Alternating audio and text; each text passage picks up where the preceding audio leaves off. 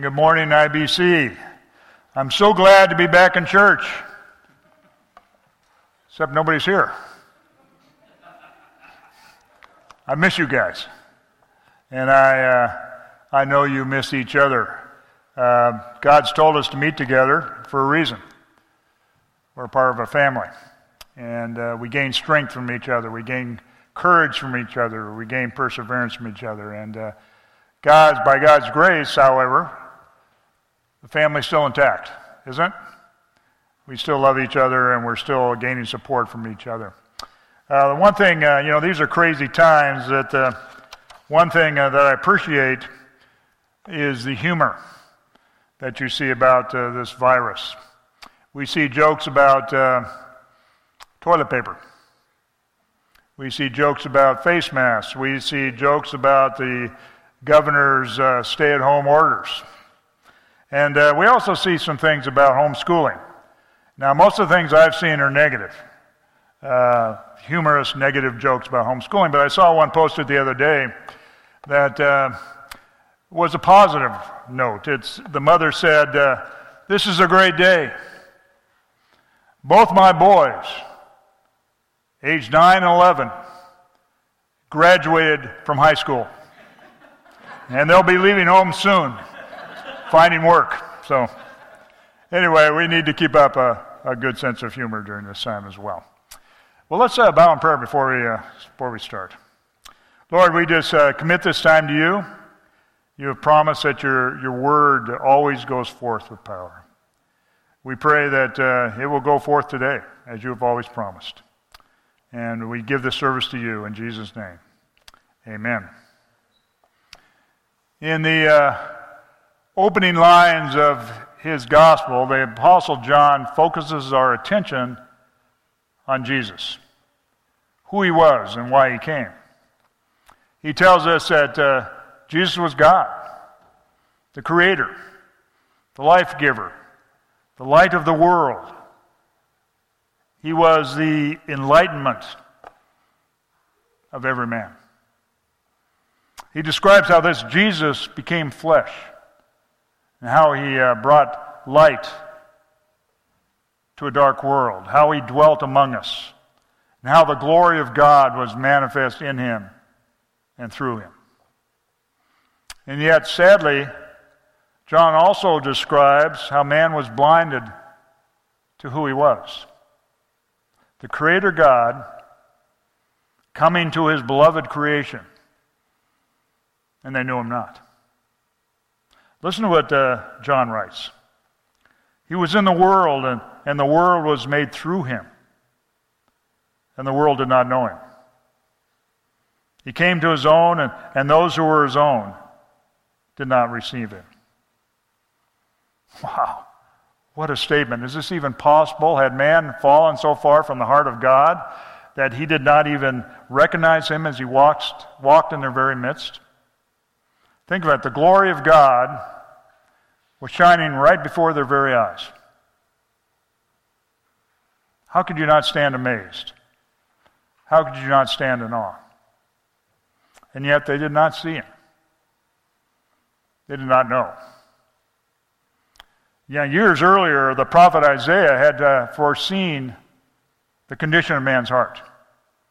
In fact, if we go back in chapter 13 of Matthew, where we're here today, but if we go back earlier, Jesus refers to this very prophecy of Isaiah, and he says this prophecy is being fulfilled in your presence.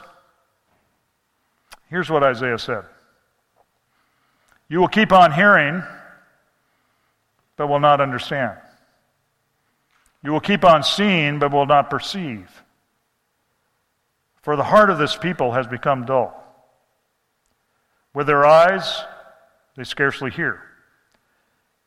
And they have closed with their ears, they scarcely hear. And they have closed their eyes. Otherwise, they would see with their eyes, hear with their ears, and understand with their heart, and return. And I would heal them." Tells you something about the heart of man, doesn't it? And are we really surprised? Long before Jesus came to earth, there was darkness gripping all of mankind. Man's heart was hard, and man's ways were evil. Man's words were blasphemous. God was an afterthought. And Paul described this well in the book of Romans, chapter 3. And I'm going to read to you what he said. There is none righteous, not even one. There is none who understands. There is none who seeks God. All have turned aside. Together they have become useless. There is none who does good. There's not even one. Their throat is an open grave, and with their tongues they keep deceiving. The poison of asps is under their lips, whose mouth is full of cursing and bitterness. Their feet are swift to shed blood. Destruction and misery are in their paths, and the path of peace they have not known. There is no fear of God before their eyes. So this was the world. This was the state of man when Jesus arrived on the scene. Man's heart was hard, far from the heart of God. Sadly, this is the same world that exists today. Instead of welcoming Jesus, we reject him. Instead of standing in awe, we stand defiant and self-consumed, blind to who he is and preferring the darkness rather than light. And as we see in today's passage, the people of Nazareth were no different. They too failed to recognize their Savior. We have seen in the study of Matthew that Jesus has been going about Israel being who he was, performing miracle after miracle and speaking words never before heard from the mouth of man, revealing the glory of God to the people. And we find in Matthew 13, where we're at today, that Jesus has been describing the kingdom of God by means of a series of parables. And when he finished those parables, he moved on to his hometown, the city of Nazareth. Let me read to you from chapter 13 of Matthew, beginning in verse 53. When Jesus had finished these parables, he departed from there. He came to his hometown and began teaching them in their synagogue, so that they were astonished and said, "Where did this man get this wisdom and these miraculous powers? Is not this the carpenter's son? Is not his mother called Mary, his brothers James and Joseph and Simon and Judas? And his sisters, are they not all with us? Where did this man get all these things?" And they took offense at him. But Jesus said to them, "A prophet is not without honor except in his hometown and in his own household." And he did not do many miracles there because of their unbelief. By the way, this was not Jesus' first visit to his hometown. He had made Nazareth one of his very first stops when he began his public ministry. And we find in Luke chapter 4 that Jesus was in the synagogue, and Luke describes it as going very well until Jesus explained who he was and what his ministry was. And the people erupted. They even made move to kill him. And about a year later, he returns. Why you would return to a place like that, I don't know, but he returned. And today's passage chronicles that second visit. And as before, we find Jesus in the synagogue. It says that the people were astonished at his teaching. Why were they astonished? Well, he had spent most of his entire life living in their little village. And at no time had he received a formal education on things of God. He had not gone to Jerusalem to sit at the feet of the great religious leaders of the day. He had probably received what everybody else in Nazareth had received, a rudimentary, basic education. And yet there he was. And yet there he was, teaching God's word with such authority and wisdom that the people who heard it were stunned. They were astonished. It would have been like a high school dropout from the hollers of West Virginia. Now, let me pause there a second. I asked Mike today, Jones, I said, what's a holler? And he says, well, it's a place up the valley, past the old oak tree and up past the old red barn. It's up the valley. So it's like a dropout from up the valley who suddenly appeared before the National Academy of Science and spoke on the laws of thermodynamics. It just don't happen. It just doesn't happen. Now, so understandably then, the people of Nazareth asked the question, where did this man get this wisdom? Where did he get these miraculous powers? Now, let's put the question in perspective. The people had certainly heard all that Jesus was doing. Not only was he speaking words of profound wisdom, but he was healing the sick. He was casting out demons, performing miracle after miracle that defied human capability. So it was clear to everyone. It's totally clear to everyone that Jesus was something special. He was different. And the people flocked to him. And it's interesting to note that nobody ever questioned whether his miracles were true or not, even the religious leaders, because he had done them all in public for everyone to see. You remember the religious leaders questioning the man who had been blind from birth? In fact, in the end, the fact of his healing was not really in question. They just didn't want Jesus to get the credit. So the people of Nazareth asked the question, where did this carpenter, this simple carpenter from our little town, receive the ability to heal and perform miracles? Where did this common man from our little village receive the ability to teach with such wisdom and authority? Now, an unbiased thinking person could only come to one conclusion. It was from God. So what was so hard? What was so hard for these people? Why was it so difficult? Jesus on many occasions has warned his disciples that they would encounter a world of unbelief. The parable of the soils was just such a warning. In that parable, Jesus said that unbelief has many faces. The hard soil, the rocky soil, the choke soil. That is the condition of the soil that matters. In essence, Jesus was telling his disciples that unbelief is not an exercise of the mind. It's not a matter of evidence or proof, but it's a matter of the heart.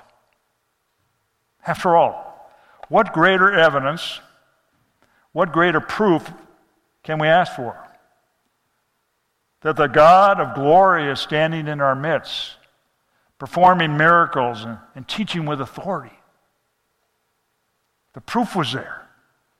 The evidence was overwhelming, but the heart was not.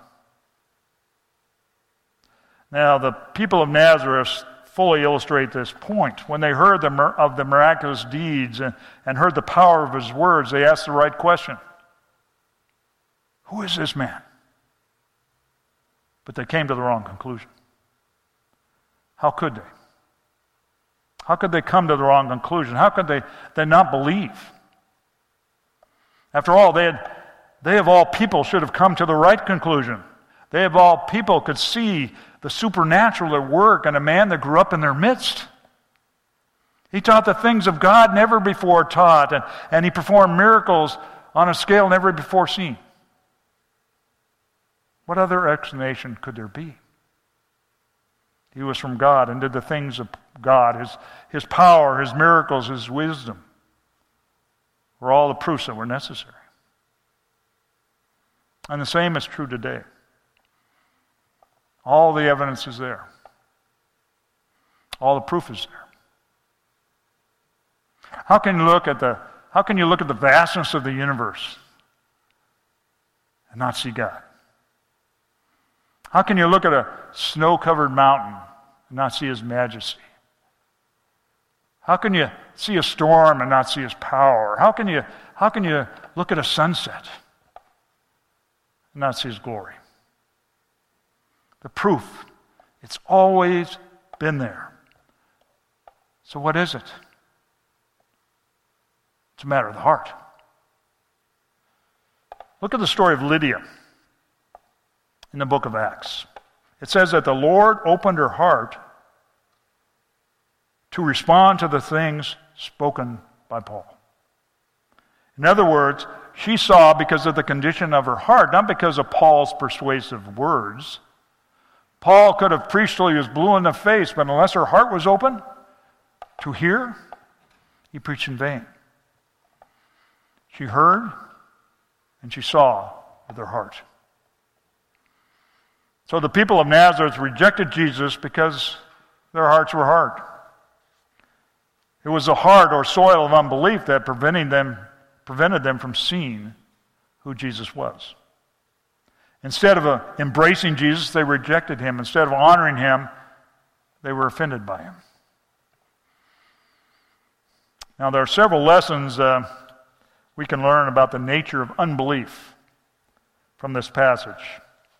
First, unbelief always blurs the obvious. It simply refuses to see the truth. And so it was in Nazareth. They were blinded. Why? One reason is stated clearly in the passage. They thought they knew Jesus. He was nobody special. He was one of them. He was a carpenter's son who grew up in their midst. The family consisted of ordinary people, their neighbors, people just like them. Now you might ask, how could they not see who he was since he spent almost 30 years of his life with them? He was indeed sinless, but to their credit, Scripture does not say anything about Jesus performing miracles or any special teaching that Jesus did before he started his public ministry. So the people probably were not confronted with this supernatural Jesus during his time with them. But now they were. Mary's son was performing unbelievable miracles and teaching like no other. This hometown boy was teaching as though he had been taught in Jerusalem. He was performing astonishing signs. And yet the people of Nazareth could not get over the hurdle. They thought they knew Jesus. And in their minds, he was not who he claimed to be, despite the fact of overwhelming evidence that was before them. My best friend growing up was a guy called Bobby. Bob and I were constantly engaged in some athletic endeavor, whether it be a pickup football game or one-on-one basketball in the backyard. Bobby was a great high school athlete, and there were several major universities that recruited him to play football. I'll never forget the conversation we had concerning which scholarship to accept, USC or Cal. USC was a major national powerhouse at the time with people like O.J. Simpson on the team, and Bob was leaning toward playing for USC. But I tried to convince him to go to Cal. So at least he'd get a chance, maybe, of playing. Well, Bobby didn't take my advice. He went to USC, where he played wide receiver. He was the most valuable player of the 1970 Rose Bowl and went on to play 13 years in the NFL, where he played on a winning Super Bowl team and led the league in receptions for several years. The point I'm trying to make is this. Here's a guy I grew up with. Here's a guy I competed against. Here's a guy I went on double dates with. Here's a guy I thought I knew inside and out. Yet I'd failed to see the obvious, that he was a premier athlete destined for greatness. But to me, it was just Bobby. He was just like me. And I thought I knew Bob the same way the people of Nazareth thought they knew Jesus. How wrong we both were. You see, the people of Nazareth, because of their familiarity with Jesus, had certain expectations of who he was. And when he didn't meet those expectations, they couldn't accept what he really was. They couldn't accept the true Jesus. He was not what they expected, and because they were set in their expectations, they were offended by him. They thought they knew him, and instead of welcoming him, they flat out rejected him. And Jesus, as a result, never came back. And so it is with the unbeliever. He has his own view of who Jesus is. He was just a man, but he was a great teacher. He was a great example.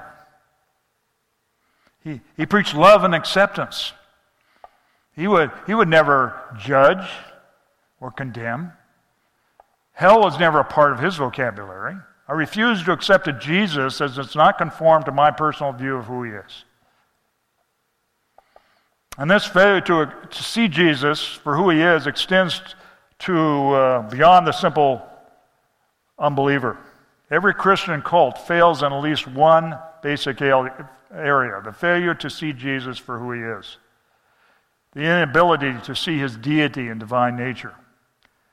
They look at the same Jesus that we do, and yet they don't see him as being one with the Father. They have set their Jesus, their ideas, and their expectations of Jesus into a little box, and there he sits. To quote Isaiah again, they keep on seeing, but they don't perceive. This failure to see, this unbelieving heart can also tragically affect the true believer as well. If we're not careful, we can develop our own expectations of who Jesus is. Expectations to which we expect him to conform. Expectations that are rooted in the familiar. Expectations which blur our vision. Like the Nazarites, we have them all figured out. And as a result, we begin to lose our sense of awe and wonder at who he is.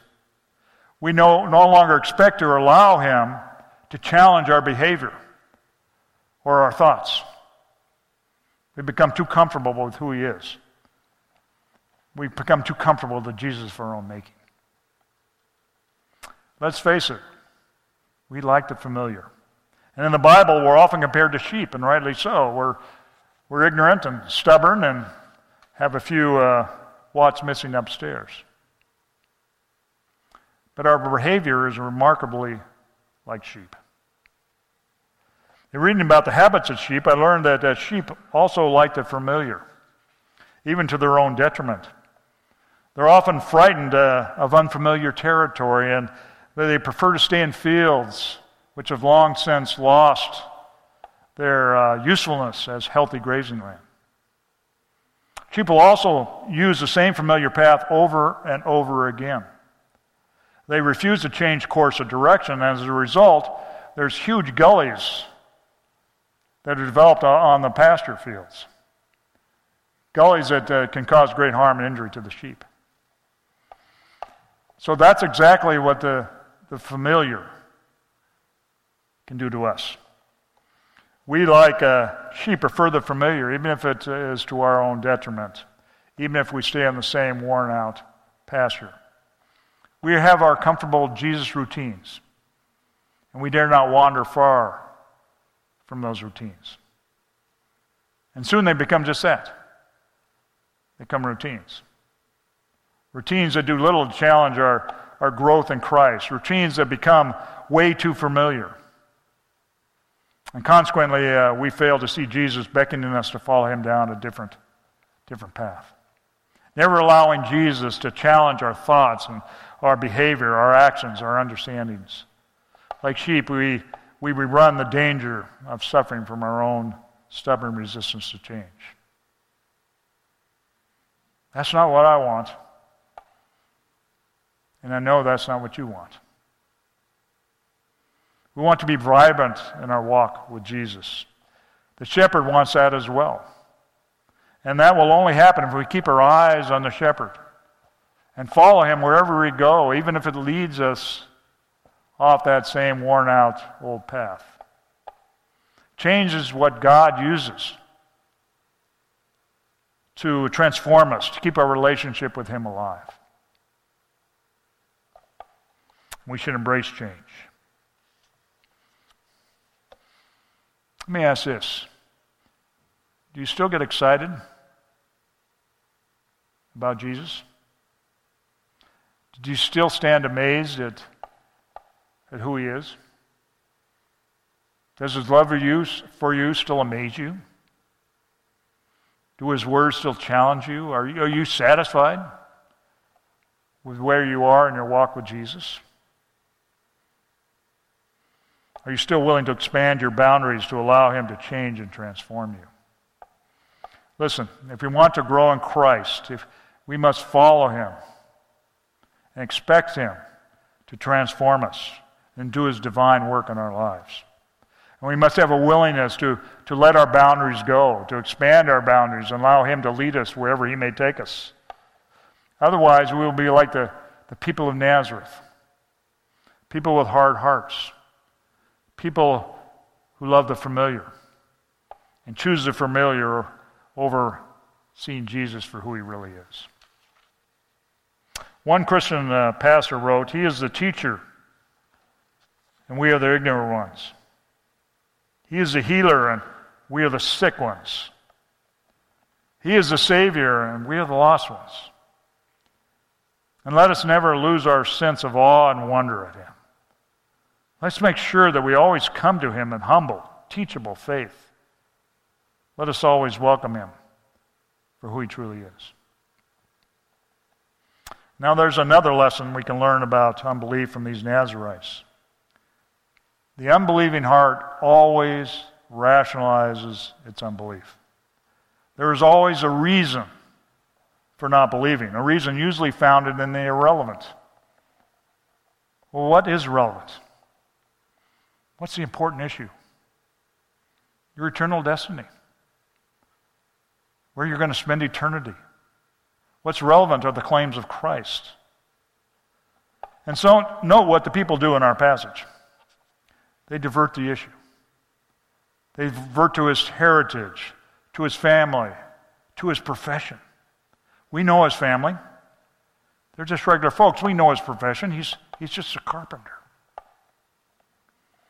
Tell me, what does that have to do with his message? How does that impact the truth of what he taught? How does his family or profession disprove or explain away his miracles? It doesn't. Yet that was the argument they gave for their unbelief. And that is the same type of irrelevant response to the gospel you see today. The response is never about themselves. It's never about their eternal destiny. It's always about something or someone else. It is always, they always find fault in everything and everyone but themselves. For example, they don't like the preacher. His sermon was too long. It was too boring. Or they were offended by the worship music. It was too loud. Or the people weren't friendly enough. The church was too big. All Christians are hypocrites. I know because I know some. And they didn't like the message. It was too black and white, too dogmatic, too exclusive. They even ask questions and or seem eager to receive the answers. But the answers never satisfy. They only lead to more questions and more objections. They find excuse after excuse to discount Christianity. All designed to shift attention away from the real issue, themselves, their eternal destiny. In their blindness, they refuse to see their sinfulness, and they refuse to see their helplessness. This is the heart of unbelief. And unless we're careful, it can also become the heart of the believer. Even those who believe can have a hard heart of unbelief. Jesus has promised to care for us, to carry us through every adversity and hardship that we face in life, to be with us now and always. He's promised to be our shepherd, our protector, our shield, our fortress, our peace, the guardian of our souls. And do you believe that? Do you believe that? Or do you crumble into disbelief every time a hardship comes your way, refusing to trust in the promises of God? In January of this year, we traveled to visit our son Jacob and his family in Beijing. And while there, the virus broke out with a vengeance. And we were pretty much confined to Jacob's apartment, and Beijing seemed like a ghost town. As days progressed, we decided that it would be prudent to maybe come home earlier than planned. But that was easier said than done. All the major airlines canceled their flights to and from Beijing, including our return flight home on Delta. If we didn't figure out a way out soon, we'd probably be in China for months. And although I knew God was in control, I found myself with a lot of anxiety and worry.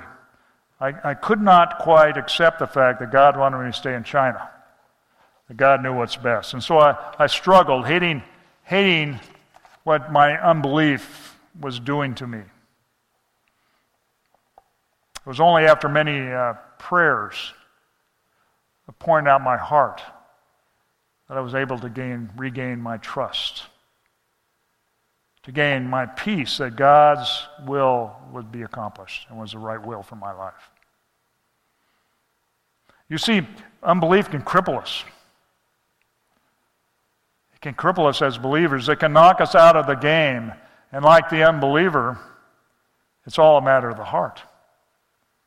A heart that simply refuses to believe. Consider the Israelites as they stood before the promised land, a land which God had promised to them. And they refused to go in. Why? Because of reports of giants in the land? That was the excuse they gave, but that was not the real reason. The real reason was their unbelieving hearts, their refusal to believe God's promise. And as a result, they were kicked out of the game. They were sidelined for 40 years.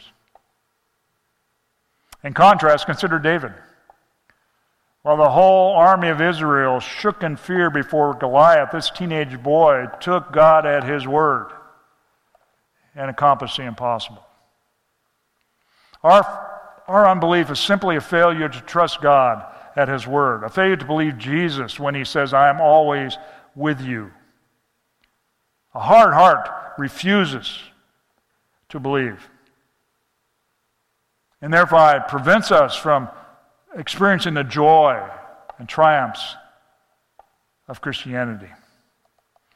And instead of grazing in the green fields of faith, we are left to scavenge in the barren fields of unbelief. A.W. Tozer said quite pointedly, nothing is worse than unbelief, because it keeps us from what God has in mind for us. It prevents us from coming to the Father and pushes us away from his kingdom. Last fall, the subject of my sermon was Amazing Grace. It was 180 degrees from what it is today. And there we looked at the components of grace. And the centurion in that story taught us how to believe.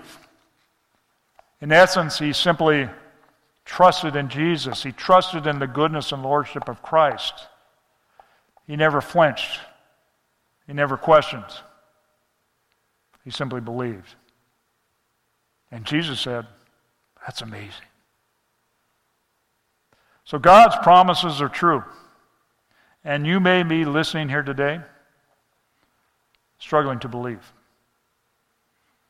You may be listening here today, having fallen to temptation and believing God will never forgive you? But God's promise says, if you confess your sins, I am faithful and righteous to forgive you your sins and to cleanse you from all unrighteousness. That's God's promise. You may be listening to here today struggling with some kind of addiction, alcohol, drugs, pornography, gambling, and believe that you'll never overcome it. But God says, I've given you resurrection power. I've given you my power to overcome. That's God's promise. You may be listening today with a broken heart and resigned to the fact that you'll never heal. But Jesus says, I have come to heal the brokenhearted. I have come that your joy may be made full. That's God's promise. You may be listening today full of fear and anxiety, believing that there is no hope, that God has abandoned you. But God says, I will never leave you or forsake you. My right hand upholds you. I am with you always. That's God's promise. So what a difference it makes to believe in the Word of God, to believe God at His Word. In Nazareth, He walked away from unbelieving hearts, and they never knew His joy and peace. But not so with a believing heart. He will never leave or forsake you. And His joy and His peace will fill you all the days of your life. Let's pray. Lord, thank you. Thank you for your word. Thank you